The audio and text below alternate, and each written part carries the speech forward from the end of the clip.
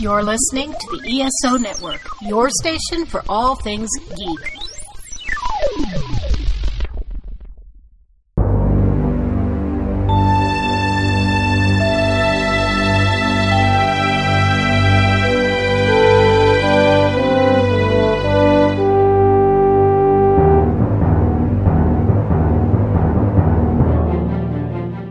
Welcome back to Earth Station Trek, a show where we trek from the early days on NBC to the future on Paramount Plus and everywhere in between. I'm Charles Kelso, and it's my privilege to introduce the Earth Station Trek crew, Keith Johnson. What's up, Trekkies? And Veronica Daschel. Hi. Keith, do we have some This Week in Trek this week? We do. Got a couple of things I was checking out for the month of February. The first one I found, January, because we're in this week, we're the last bit of January. 1994, on the 31st of January, saw the debut of a candle and Dr. Beverly Crusher. And the rest is history. It's the So Bad It's Good Sub Rosa. Yeah. I didn't like that one when it came out. Me either. But we rewatched it just a few years ago when we were doing our Halloween episodes. And I kind of like the atmosphere of it. I like the sort of Scottish feel to the planet and things like that. It's not quite as bad as I remembered it being, but I still wouldn't count it as a top TNG episode. No. It was definitely a romance novel. Yes.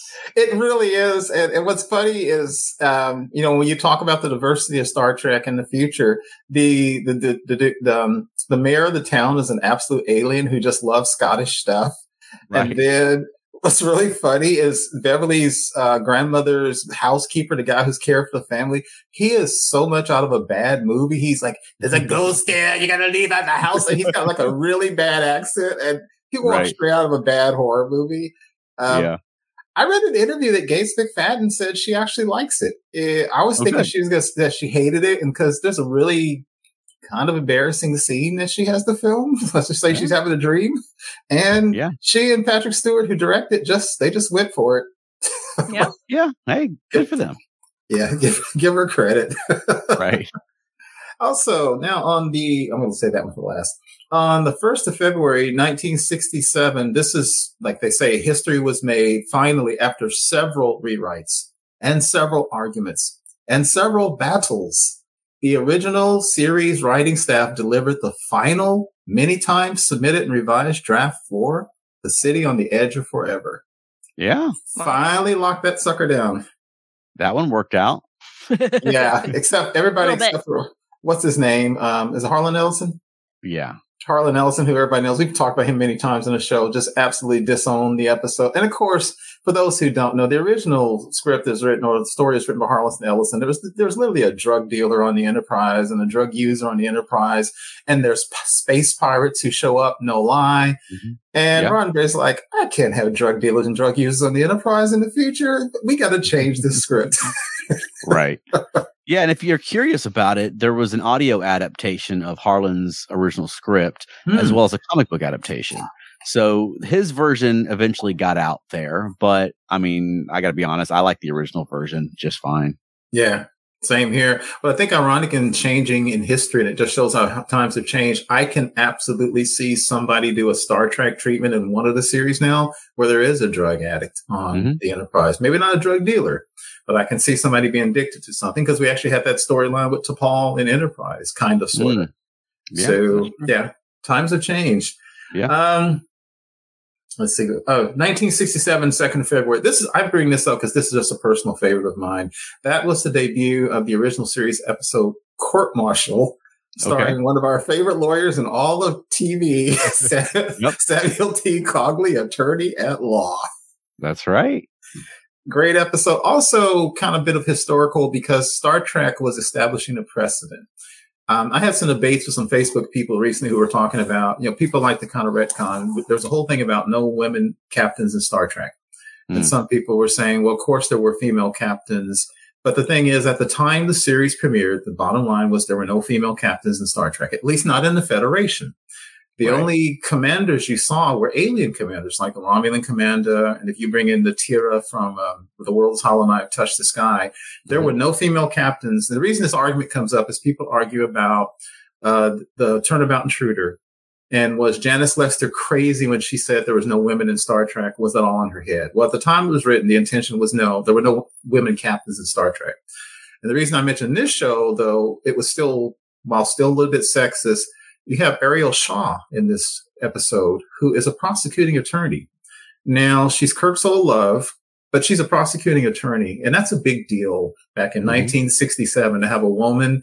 She's not co-chair with a man. And despite the fact that she and Kirk have a relationship, it's not like she's under his thumb or anything like that. She's an independent character. That's a big deal back then. Yeah, absolutely. Yeah, just love that episode. 1967 also, 2nd of February, premiered. Here we go, another classic one. That was the final day of filming on Errand of Mercy, which the Klingons. Yeah. And absolutely one of the greatest. Yeah, absolutely. That's a great episode. Elements of it don't hold up. I mean, you still got a bunch of white dudes painted like, Genghis Khan. Yeah, but but I think that, as far as an episode of science fiction, I think it's a fantastic episode. And John Colicos delivers a wonderful performance. And I'm thrilled that he came back on DS9 and was able to revisit Core. And it seems like Core is more remembered for those episodes now than he is for Errand of Mercy. Yeah. He's really, no spoilers, but the way he went out in Deep Space Nine was appropriate. I thought that was great. Errand of Mercy also was one of the starts of the Star Trek trope of the godlike aliens, so advanced that they're beyond us, and a little Deus Ex Machina, but an absolutely great episode. I got two more. On 1968 was the debut of the Mogatu. Oh, or the Gumto, or the Mugato. Yeah. And for those who don't remember, that's the white gorilla with the crazy spines on the back in the Vietnam War analog show, A Private Little War, which is actually a better episode than I think some people give it credit for. It's kind of goofy with the Mogatu. It's a little bonk on the head with the Vietnam War analogy, but I actually like that show.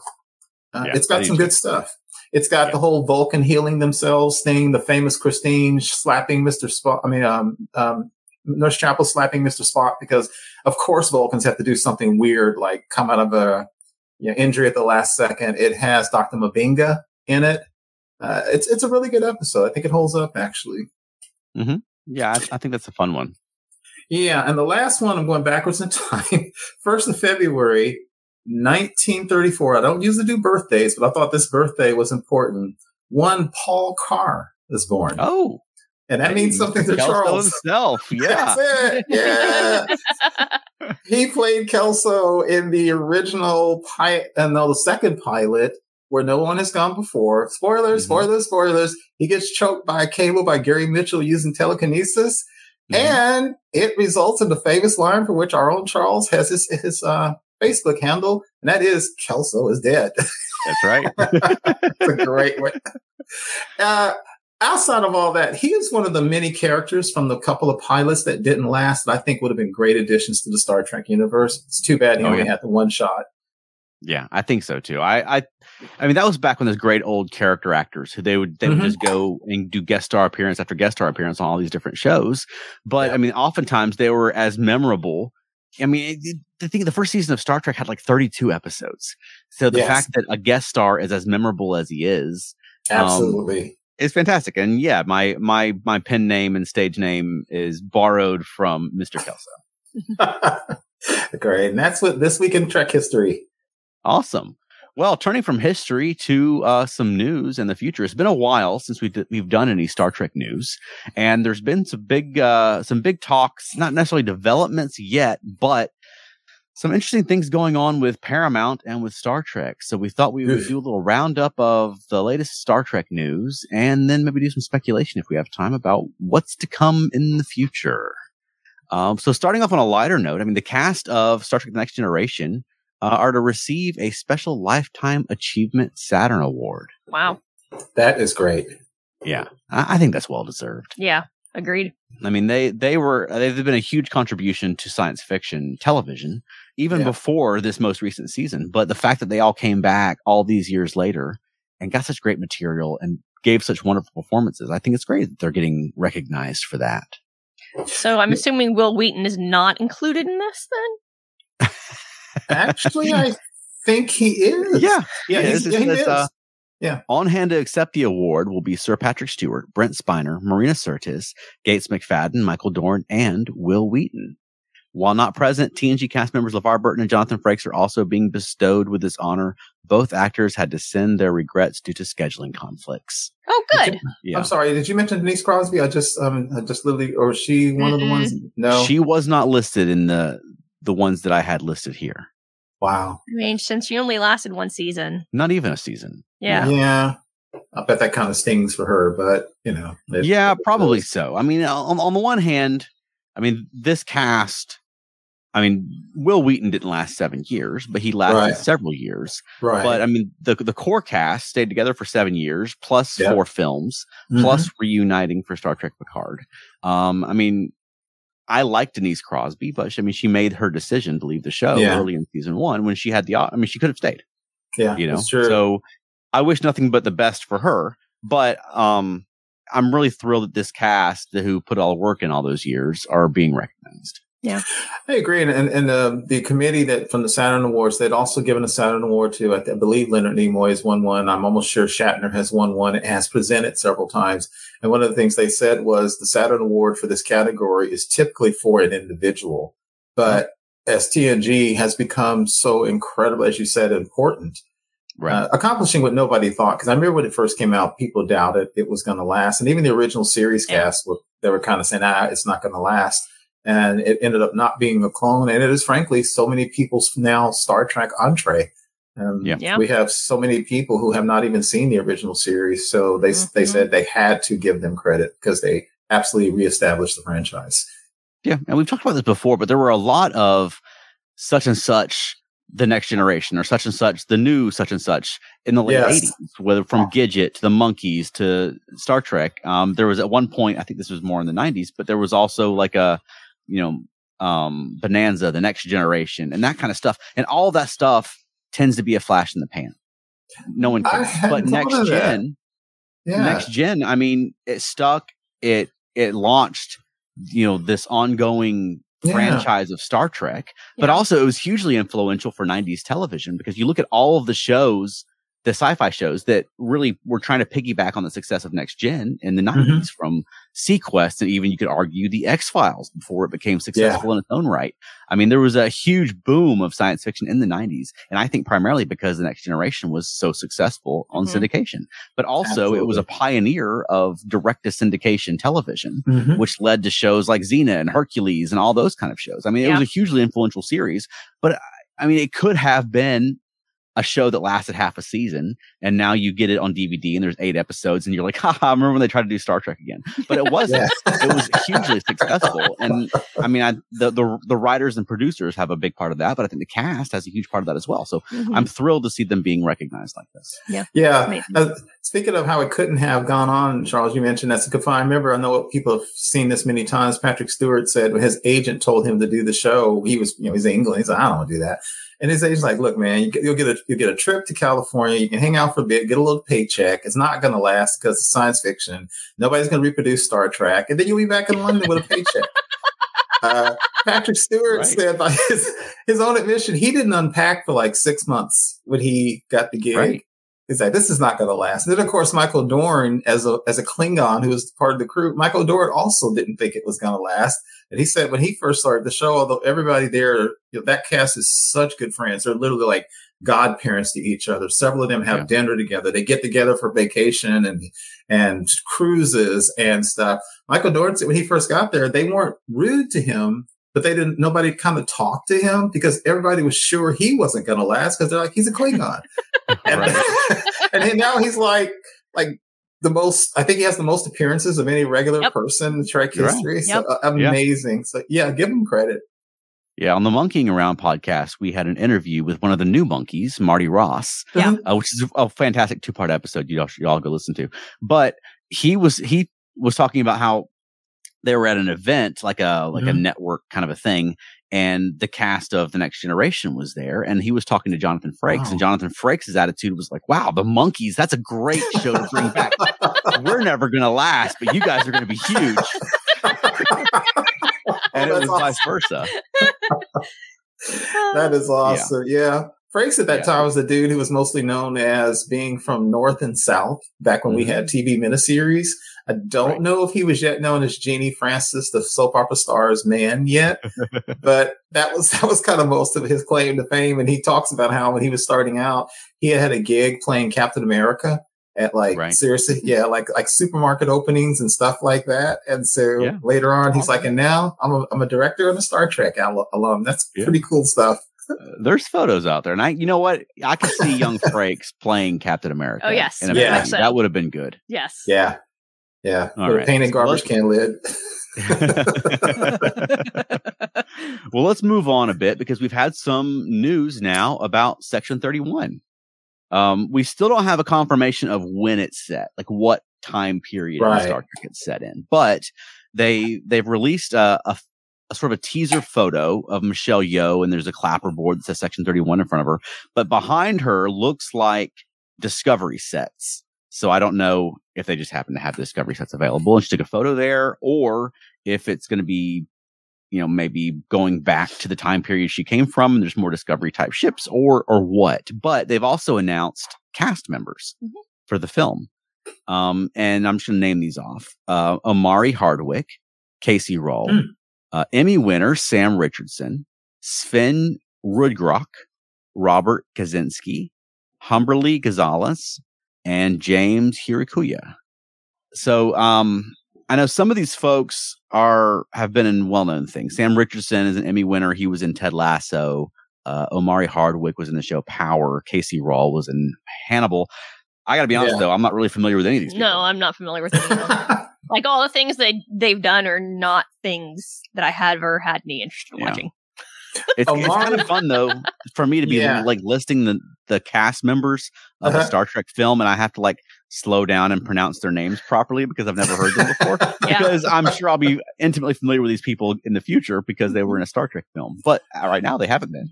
Yeah. The one that absolutely caught my eye when you said that is Omari Hardwick.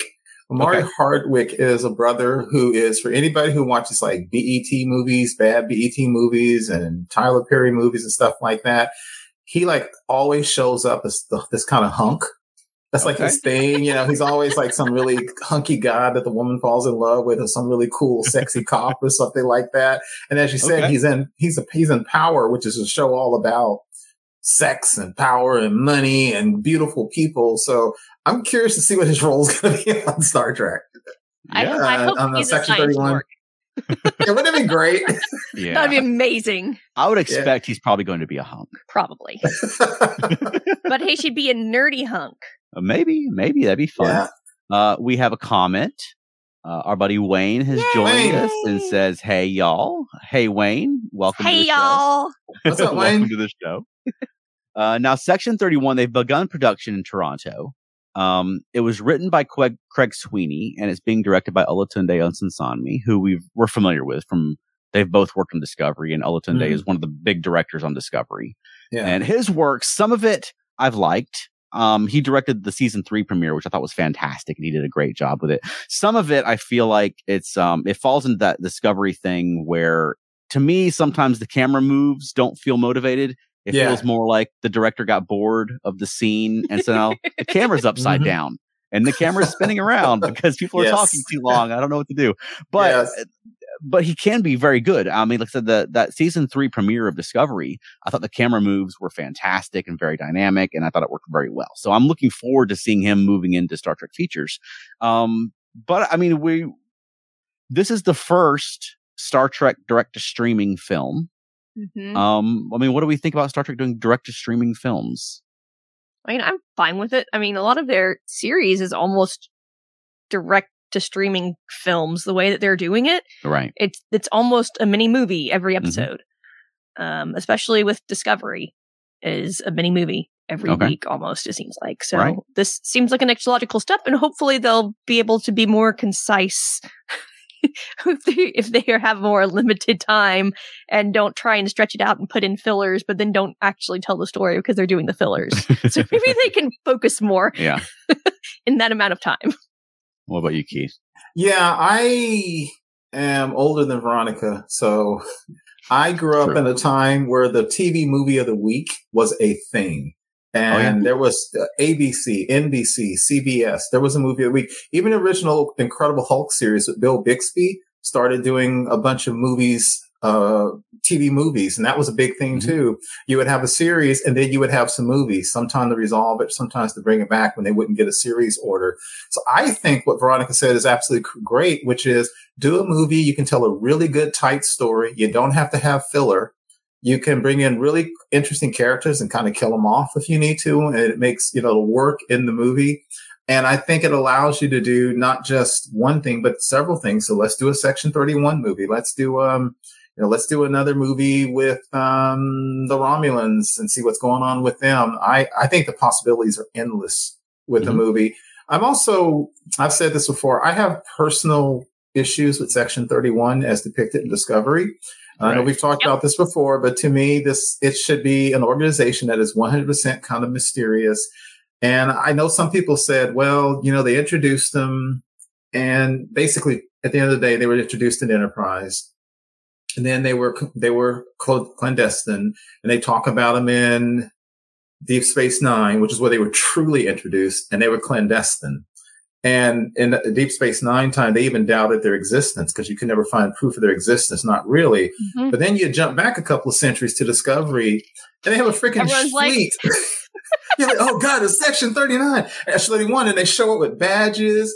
And I just don't buy it. And I know people say, well, it was a couple of centuries later. Look, I'm sorry, but if there was like a clandestine organization that was assassinating people at the time of Revolutionary War, I think we'd still remember it. And so I've never liked that portrayal of them. I say all this long diatribe to say, I think a TV movie will work best for what I like because, as Veronica said, get in and get out. Because I think even if it's really good, unless Section 31 is 100% clandestine, I think a whole bunch of shows where they're kind of public would kind of get on my nerves. So that's another reason. And I also wonder at the same time, is it practical now? Because do you think Michelle Yeoh can even commit to it? Well, she just did a TV series. She just did a really great series on Netflix she may come back to called The Brother's Son, which I highly recommend. But I wonder if she would even have time to do a full series. Well, she's done series for Disney and for Netflix. So it might be, if you have enough money, she's available for your series. Otherwise, or she really likes the story. Right. Yeah. And I agree with you, but just as devil's advocate, I'll say that on Trials and Tribulations, no one had any idea that the Klingons had smooth foreheads a century earlier. They were very surprised about that. So I wouldn't be surprised if, folks like Bashir and O'Brien had no idea there was a Section 31 100 years ago because we have some comments I want to get to real quick. Our buddy Nick Wright says, Hey Nick. Folks, biggest news for me from the Section 31 casting is there's no Shazad Latif as Ash Tyler. Yeah. Do we know why that is the case? Actually, I'm glad you said that, Nick. I just read an article last night that said he won't appear, and I don't know why. Oh. I don't either. And I know that he was doing the Captain Nemo series. I don't know if that's still in production or if it's wrapped, but I know that Disney has canceled it and they're shopping it around now. So I don't know what the status of that even is. Yeah. But I like Shazad Latif, and I would have expected him to appear in a Section 31 if she's going back to the 23rd century. If she's going to the 25th century, I wouldn't expect to see Shazad Latif, so we still don't know. Like, she went through the Guardian of Forever doorway. We don't know where she ended up. Yep. So maybe she's going back to where she started and maybe she's not. So that's sort of up in the air, but I would have liked to have seen him and I would have liked to have seen Mary Chieffo. Yes. That's what I was about to say. Yeah. I would watch a series about them in the Klingon Empire at that time. That would be amazing. Yeah.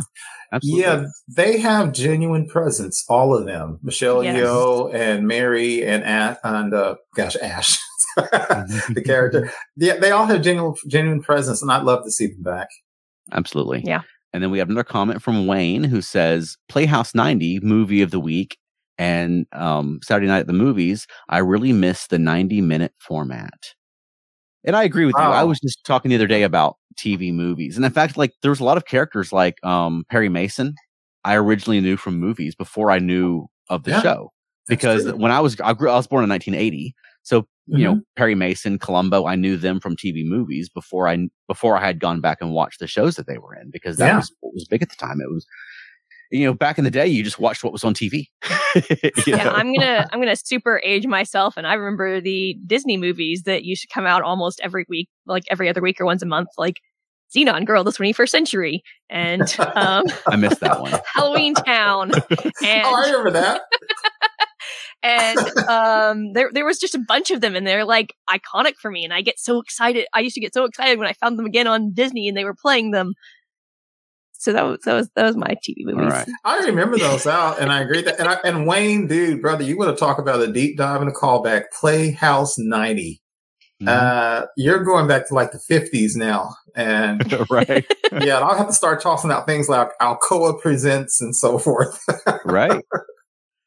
All right. Well, let's move on because there's some other movie news. Now, Patrick Stewart revealed in a podcast that there was a new movie script featuring Jean-Luc Picard in the works. And no one knows anything about what this is or what he's talking about. Nope. So, I don't know.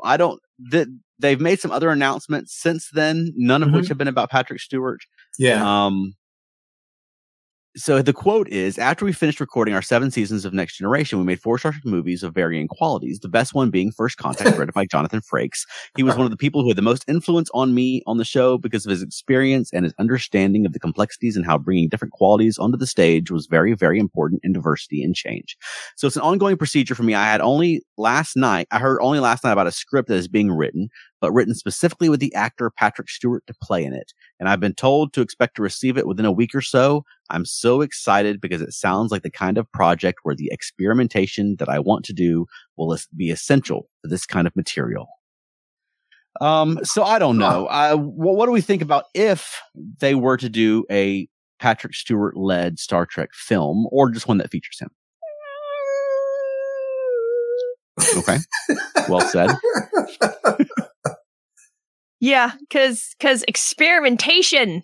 Yeah. I feel like you get a lot of experimentation with Picard seasons 1 and 2. Right. Yeah. I mean, my thought is, if there is a Star Trek movie with Patrick Stewart in it, I will 100% watch it. Oh, yeah, absolutely. You can guarantee that. Yep. Just as much as you can guarantee that the Earth is going to go around the sun tomorrow. Yep. You know what I mean? I'm never going to say, I've had enough Patrick Stewart in Star Trek. Right. Mm-mm. No, but Patrick Stewart. That's not possible. I felt like season 3 of Picard left him in a good place. Yes. Mm-hmm. So I would be a little bit nervous about what this would be if it happened. And I don't know that, just as a franchise, I don't know that Star Trek needs to continue banking on 80-plus-year-old actors or legacy characters. You know, yeah. I don't want Star Trek to be solely a nostalgia property. Yeah. Yeah, I'm good with it. Again, if it's a TV movie, did he even mention was it a theatrical movie or TV movie? He didn't say anything. No. Yeah, I think again, in keeping with a TV movie, I'm fine with it. I don't know if we need it at the big screen, although I'll leave that alone. But I was about to disparage some other franchise in the Star Trek universe. But yeah, I think it's a TV movie. It could work. Although I agree with Veronica, we cannot go back to the aesthetics of the first 2 seasons of Picard because while what they were attempting to do was laudable, and that was the only reason he even came back as Picard, because he didn't want to do a TNG reunion. They didn't. Yeah. They missed the mark. I just don't think they have the right writing crew behind that. So I'm fine with it. He's such a magnetic actor. I'd be fine with seeing a TV movie with him. Right. Well, back to the Star Trek movie news. Apparently, there is still hope that Star Trek 4 with the Kelvin cast will happen. But in addition to that, Paramount Pictures has another Star Trek feature film in development. Reports say the film expands on the Star Trek universe. J.J. Abrams is producing, and to direct, they tap Toby Haynes, who is nominated for an Emmy for Andor and is a Hugo winner for his work on Doctor Who. And Deadline reports that the Haynes Star Trek movie is an origin story that takes place decades before the 2009 Star Trek movie. So presumably it's also set in the Kelvin universe, assuming it is set after the attack on the Kelvin. Seth Grahame-Smith, known for the Lego Batman movie and Beetlejuice 2, is writing the script. And this comes from trekmovie.com via Variety and the Hollywood Reporter. So, I don't know. I feel like announcing more Star Trek movies when you haven't made a Star Trek movie in almost 10 years. Yeah. it's hard to get excited about it. We've had a lot of Star Trek movie announcements over the last decade, and I've seen very few new Star Trek movies since 2016. Same here. And when they said that, they did not indicate that, since it's a prequel or it's in the few past of their past, then none of the movie crew from the 3 movies of the Abramsverse will be there, right? So no Zoe Saldana, Chris Pine, and so forth. I guess. Presumably. But who knows? Yeah. Right. And I mean, they say it's a prequel specifically to the Kelvinverse movies. Yeah. But if it's decades before the Kelvinverse movies, wouldn't that also be in the prime timeline? But if it's before the attack on the Kelvin? Yep.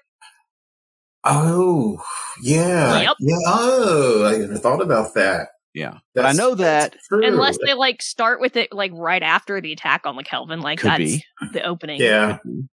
Yeah. I mean, and they just actually document those like 20-ish years, because that's decades. Technically, that's plural decades. That's more than one decade. True. I mean, that said, Toby Haynes is a talented guy. Andor is a fantastic series. Mm-hmm. He also directed the Black Mirror episode USS Callister, which was the Star Trek takeoff that they did on Black Mirror. Oh, I didn't make that connection. He's a big nerd and a big Star Trek fan. I know Seth Graham-Smith is a big nerd as well. He did like the Abraham Lincoln Vampire Hunter and Pride and Prejudice and Zombies and that kind of stuff. Okay. So I don't know. I mean, I would be thrilled if someone could make a Star Trek movie. Yeah.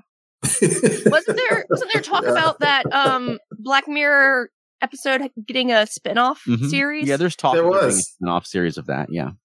That'd be awesome. Yeah. I have watched every one of the Abramsverse movies. So I keep calling it Abramsverse, even though I know I should call it Kelvinverse.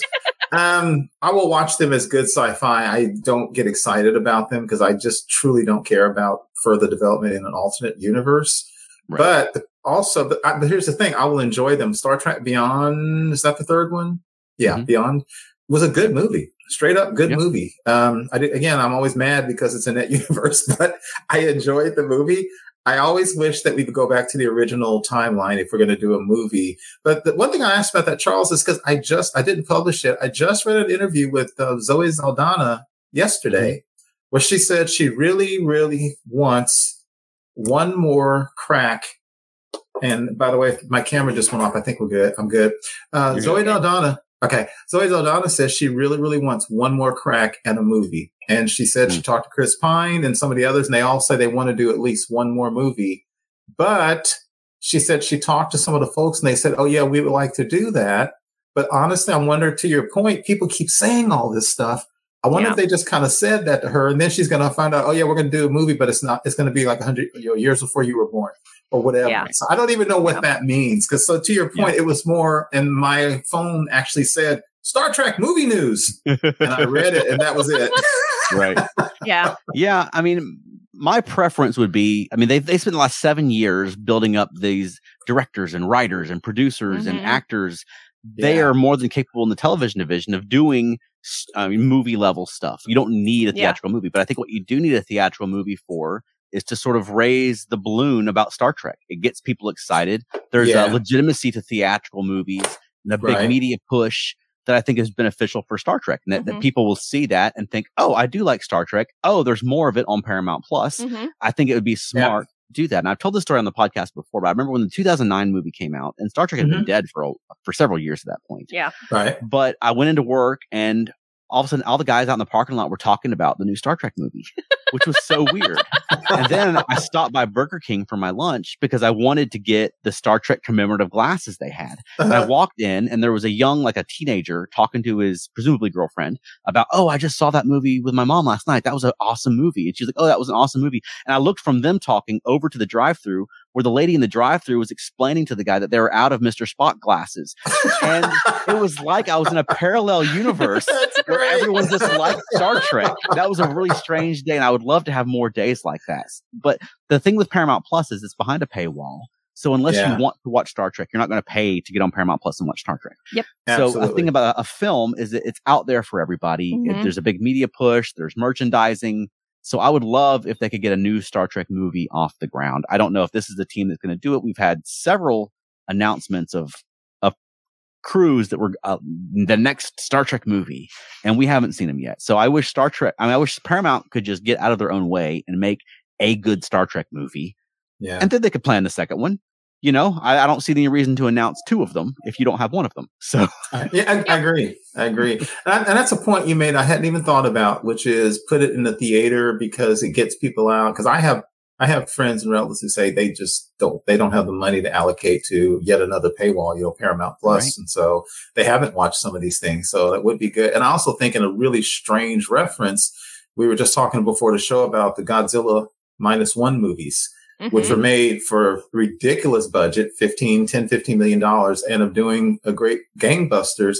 And to what you're saying, Charles, the time is kind of great to strike while the iron's hot because cinema is big again for the moment with Oppenheimer and Barbie and what's that movie with, the lady she's on.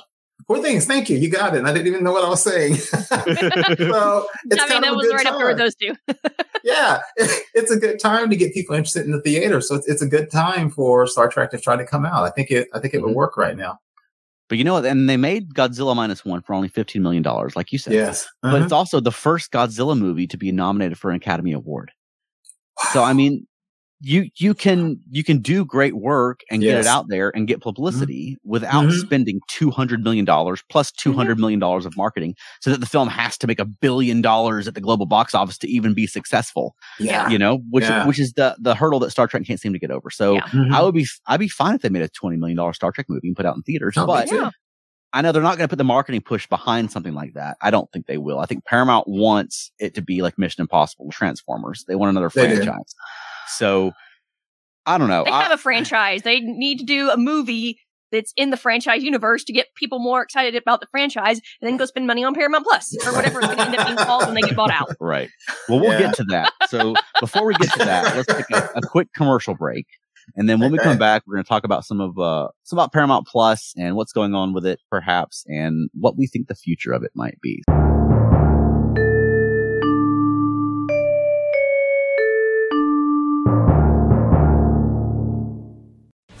The Epsilon 3 is a dream given form. It's a home away from home for 3 guys to watch a 90s sci-fi classic TV show. 3 guys with microphones over 3,249 miles apart, all alone in the night.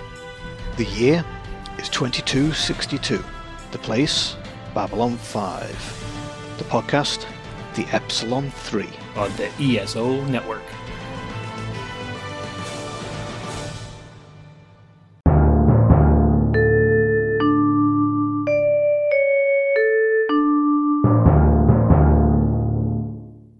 All right. Well, welcome back.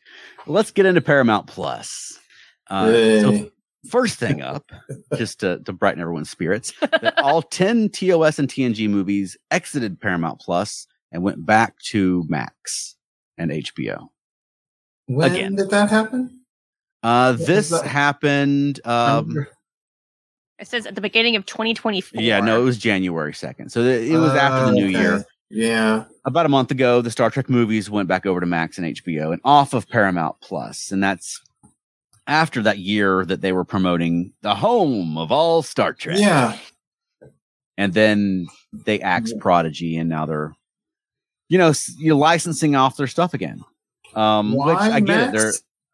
I guess that Max made them a good deal and Paramount Plus needs the money. Jeez. That's what it comes down to. Yeah. So, it sort of goes down to the big selling point of Paramount Plus was that for us, there's other people have different things. People like, other shows. But for us, for Star Trek, it was that we're going to have all Star Trek in this one space and you pay for it and you get new Star Trek. We're going to have Star Trek all year.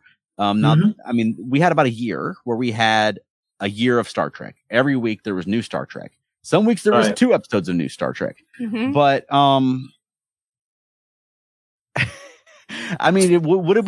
are we better off with Paramount Plus, or would we be better off if they axed Paramount Plus and went back to what they're doing right now with Prodigy and Netflix and just producing Star Trek and licensing it off to whoever wants to pay for it? Yes. I agree. Yeah, I think it'd be better to go back the old way because this is just not working. I was actually reading, it's different but related. I was just reading earlier today that Paramount Plus announced that in certain markets in the world, they're going to start cutting international films, films not outside of America.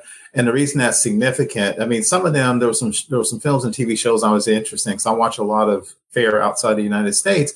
But the reason it was important, whether one liked it or not, is the CEO said specifically they were going to focus more on, I forget the way he said it, but the paraphrase was, it was big franchises and blockbuster things that had greater international appeal. And so what you said earlier, Charles, what he's basically saying is we're going to focus on the Mission Impossibles. We're going to focus on those things. I'm kind of like, you can get that stuff anywhere. You can get it, on the Blu-ray. You can rent it. You can video on demand it. I don't want streamers to just give me the stuff that made the most money at the box office. I want the things like the Star Trek and stuff that's different and special. And also, as good as Star Trek is the movie, Star Trek to me still is at its best as a television show for a lot of reasons. And so I'm a little tired of Paramount playing around with this thing. It's so frustrating because it went from Netflix to CBS All Access to Paramount, some on Hulu, this and that. It's very frustrating. Outside of even finding where to keep it up, it's a financial burden for people. Again, I have people I know, they cannot afford to pay Netflix, Hulu, Paramount Plus, Max, Amazon Prime. And back in the good old days of 2013, when I first cut cable, all things Tracker on Netflix. I still have Netflix. So I agree with Veronica wholeheartedly. Let's just put it somewhere on Netflix. Maybe we won't get as many shows, but maybe it'll be more consistent than this. This is really frustrating. Yeah. And now you mentioned the old way, and the old way, like I remember it wasn't that long ago that you could watch all the old Star Trek shows on Netflix, on HBO, on Hulu. They were on every streaming platform. Yes. Amazon Prime. But we also didn't have new Star Trek shows for many years. Right. So I don't know what the trade-off would be. I mean, now that like CBS Studios is licensing out Prodigy to Netflix, and it seems to be successful. There was a news story here that says Star Trek Prodigy launches into kids' top 10 ranking on Netflix. And I think that, I mean, that's great. And that's a big if Paramount Plus were to fold. I mean, I think that Strange New Worlds is very marketable. Yeah, it's very like original Star Trek. Like if anyone who has ever watched Star Trek, I think would be into Strange New Worlds. Right. Star Trek Legacy, I think that would be very marketable as well. It's the Definitely. 7 of 9, the Enterprise, a bunch of kids of the Next Generation characters. I think you could license that and sell it to Amazon or Netflix or easily Disney or whomever. Yes. And it might get more eyeballs, but I mean there wouldn't be the Paramount Plus entity that has a vested interest in having new Star Trek. And I don't think that they're unwilling or that they're disinterested in having Star Trek. I think they're just running out of money. I think they don't have enough of a subscriber base, and there's not enough of us. Do movie budget things for every episode. What? There was I didn't pull this up, but there was a report recently that had basically the budget breakdown for Star Trek Picard season 3. And they talked a lot about how they were, tight on budget. That's why so much of the show is on the ship and so forth. They still had $10 million per episode. Almost as much as an Academy nominated movie. Yeah. Now, a lot of that I would expect. There's a lot of over the line costs because, if I'm Michael Dorn, I'm not coming back for cheap. You know what I mean? Yeah, or Dorn's got a jet to buy. Sorry. Right. Yeah. I mean, and these shows tend to have a lot of producers, but yeah, I mean, they're spending on these streaming shows like they're movies. I didn't realize that. $10 million. Yeah. And I mean, Veronica, you make a good point that I don't think Star Trek needs to be a $10 million episode show. No. For one, you don't need 20 producers. No. But I think that Star Trek works best. And I've said this on the show, I don't know how many times, but when it's a couple of characters in a single location, episodes like Duet, where it's about the drama and you have to write good dialogue. You have to write good science fiction. You have to write good television because that's all you've got is what you can write. We can afford a guest star and the set we already own and what you got. And I think Star Trek thrives in that environment, or it can. Yeah, and actually, we were just talking earlier about the classic City on the Edge of Forever. which, if you think about it, takes place on the ship. Then it takes place on a little set where they show the Guardian of Forever and a couple of like stone pillars lying on the ground. And then they used a studio backlot that who knows how many movies were filmed in that backlot when they went to New York. So it was not an expensive episode. But it's a great episode. So I agree with you completely. And one of our favorites of Strange New Worlds is the courtroom episode. Yeah. Yeah, and you're right. They filmed that on the 40 Acres backlot. And people, to this day, I still see people on Facebook discovering for the first time that they walked past Floyd's barbershop in City Hunting After Forever because they're in Mayberry. All right, we had a couple of comments. Let's grab real quick from Wayne. Okay. First off, he said, felt nerdy. I love that commercial. I laugh every time. Me too. Every time. Great commercial. Follow Felt Nerdy on YouTube, please. Yes. And also, Wayne said, I can't help but feel that since its conception, Paramount Plus has been stepping on its crank when advertising Star Trek productions. Yep. And yeah, I mean, that's always been the case. Trekkies will always be complaining about Paramount. That's been the case for us as long as there's been a Paramount and Star Trek connection. Yeah. But, I mean, to their credit, we've had more Star Trek shows since CBS All Access and Paramount Plus launched than we had in the decade prior. Yeah. Which, for good or bad, whether we can disagree with the way they've managed the franchise or not, but the fact that we've got new Star Trek to talk about is something to talk about. Yeah, I don't know, but there's been some talk lately about Paramount Plus has been in merger talks. Paramount Plus, there's now being bids to buy it out and take it over. Lord. Yeah, I mean, Sherry Redstone was considering selling her controlling stake in Paramount Global. Redstone, via her company National Amusements, owns 10% of Paramount Global, but more importantly, 80% of the voting shares in the media company. Wow. Now, I know she's held out on selling out, but she's not getting younger, and I think the time's coming that where she's going to sell out. And I mean, Skydance Media, owned by David Ellison, and a private equity firm, Redbird Capital, are in early talks with Redstone. I know that Skydance has made an offer for Paramount Global. And I mean, more recently, there was a bid from Byron Allen for $14 billion to buy Paramount Global. Prior to that, there were meetings taking place between Warner Brothers Discovery and Paramount Global about a merger. Warner Brothers Discovery is they've got the DC Universe, they've got Max. No. Yeah, I think that to me that's the worst case scenario. Oh no, not David Zaslav, the guy behind Honey Boo Boo over Star Trek. Right. Well, for me as a sci-fi fan, they immediately back when Warner Brothers Discovery became Warner Brothers Discovery and they made Max into Max, they immediately axed all the cool sci-fi shows that were on Max and then jettisoned them. Yes. Raised by Wolves, Westworld, all that stuff went out the window. Also, the way DC has handled their DC universe, I would Paramount. We're lucky to have Paramount by comparison. I don't disagree at all. I would not want there to be a Warner Brothers Discovery merger.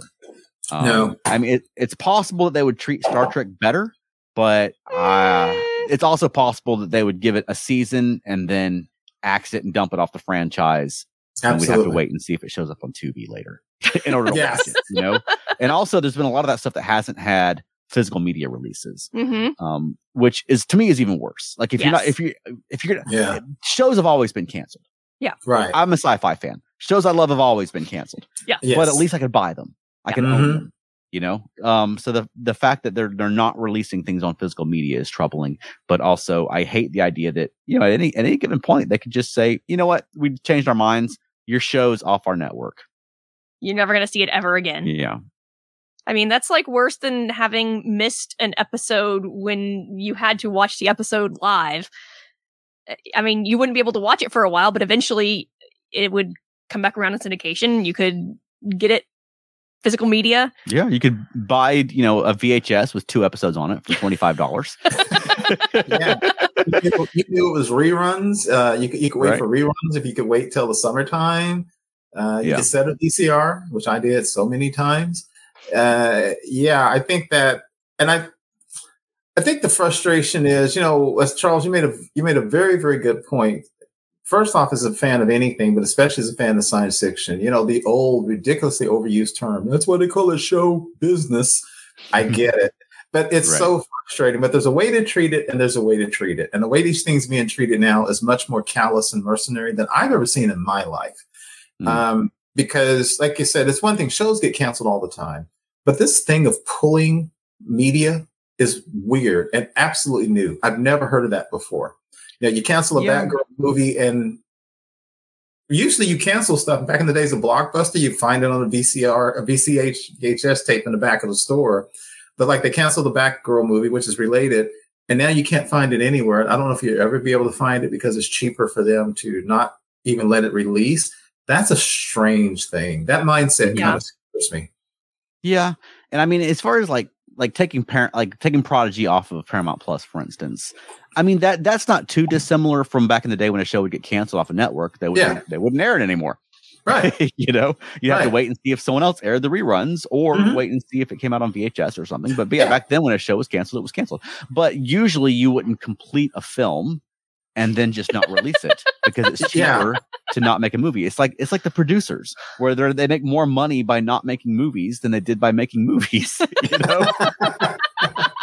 Yeah, because back in the day, God, I forgot that's what that was about. Yes, that's true. And back in the day, the whole concept was direct to video when it was not good or it wasn't going to make money. And now direct to video in this case is kind of gone. So that mindset, getting control of Star Trek, really scares me.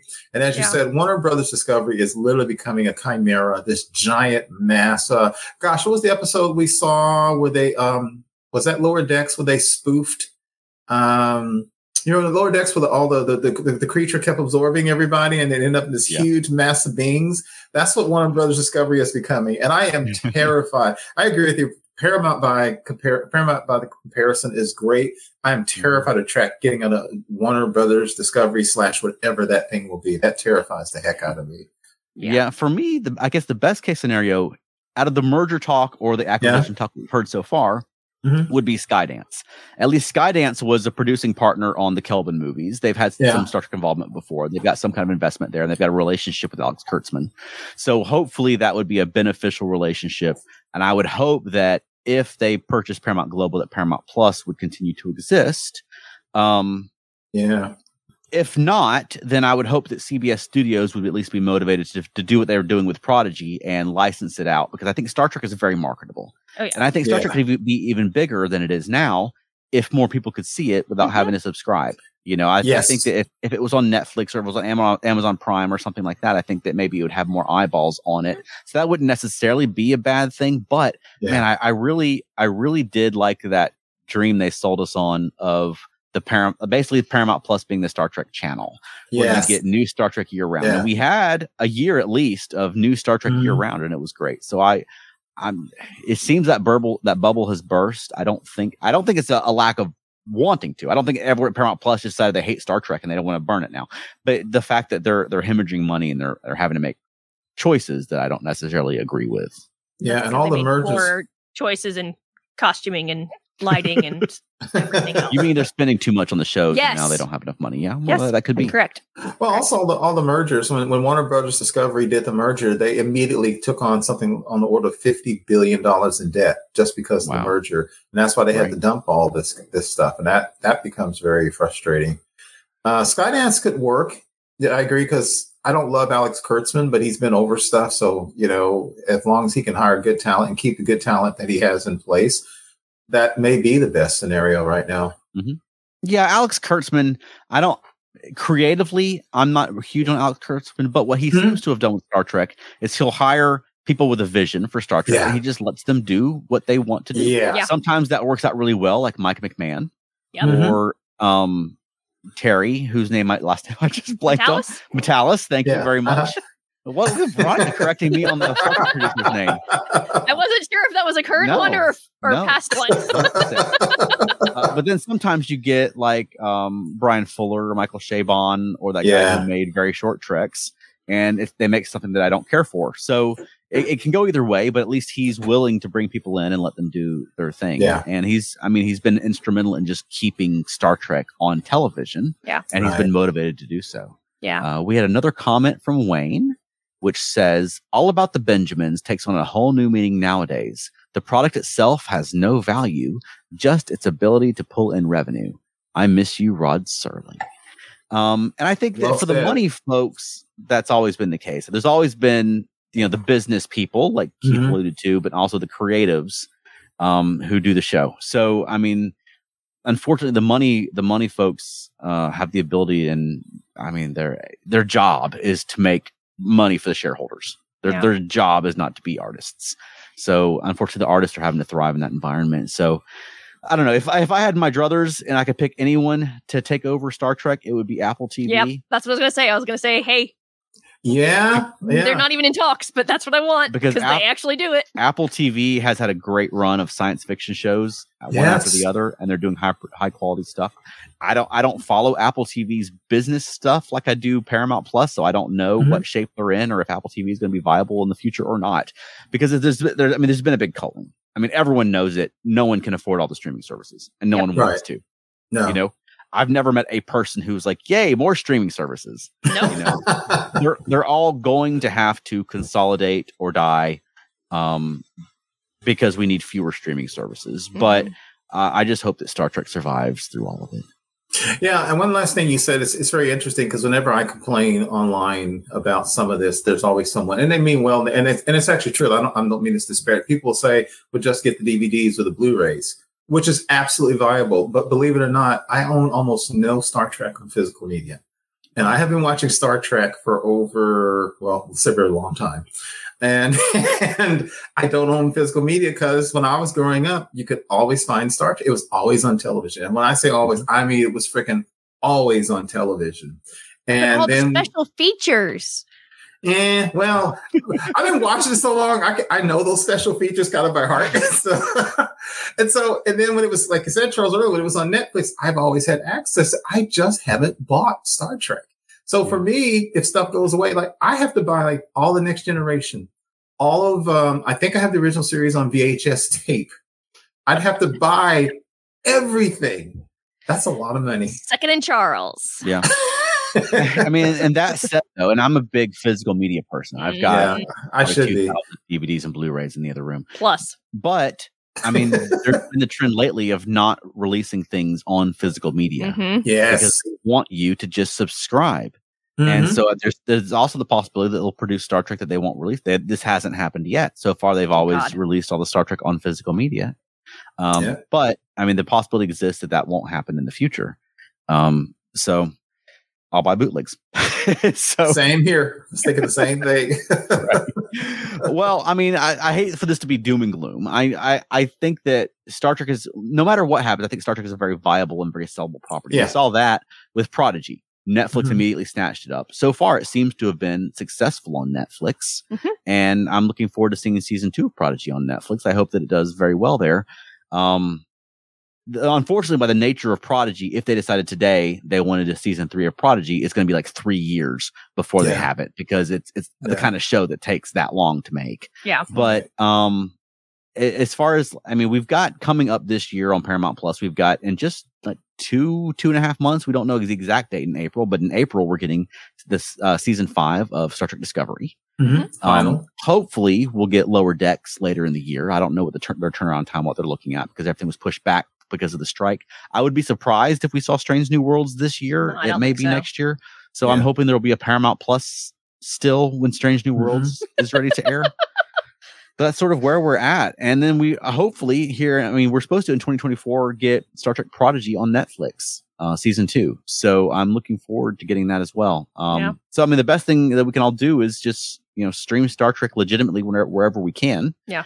And, make sure you're streaming Prodigy on Netflix because we want those Netflix numbers to be good because we want more Star Trek. And even if it's not Prodigy, we want Netflix to say, wow, people really like this Star Trek. Yeah. And if Paramount Plus goes bye-bye, we want people lined up to say, hey, I'll pay for some more Star Trek. People seem to like that Star Trek. Yeah. And I think you were talking about ending on a positive note. I think if one thing history has shown us now going on 60 years is there's 2 properties in television that you absolutely know will always come back, even if they go away. Doctor Who and Star Trek.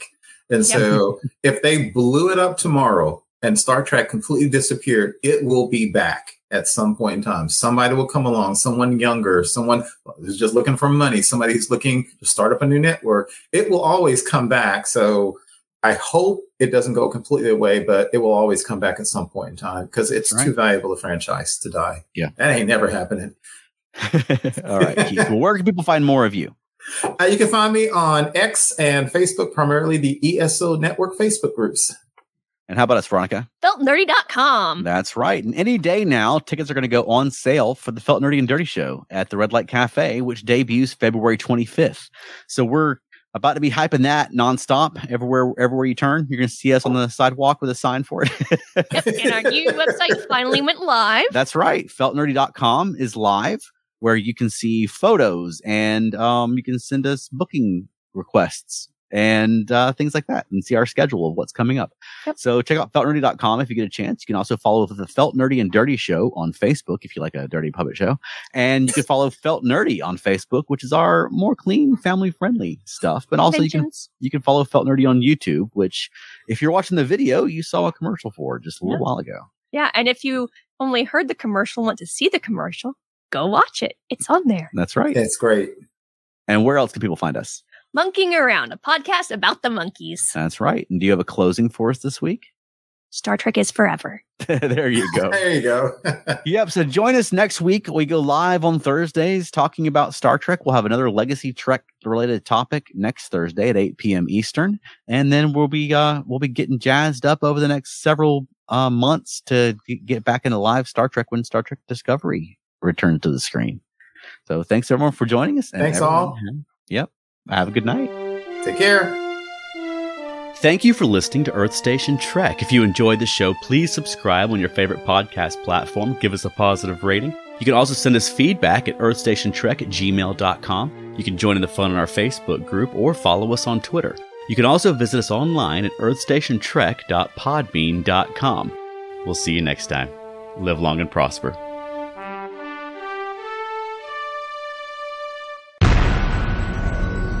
This has been a broadcast of the ESO Network. Be part of the crew and help support our shows by donating to our ESO Patreon or by shopping at the TeePublic store, which can all be found at www.esonetwork.com. The ESO Network, your station for all things geek.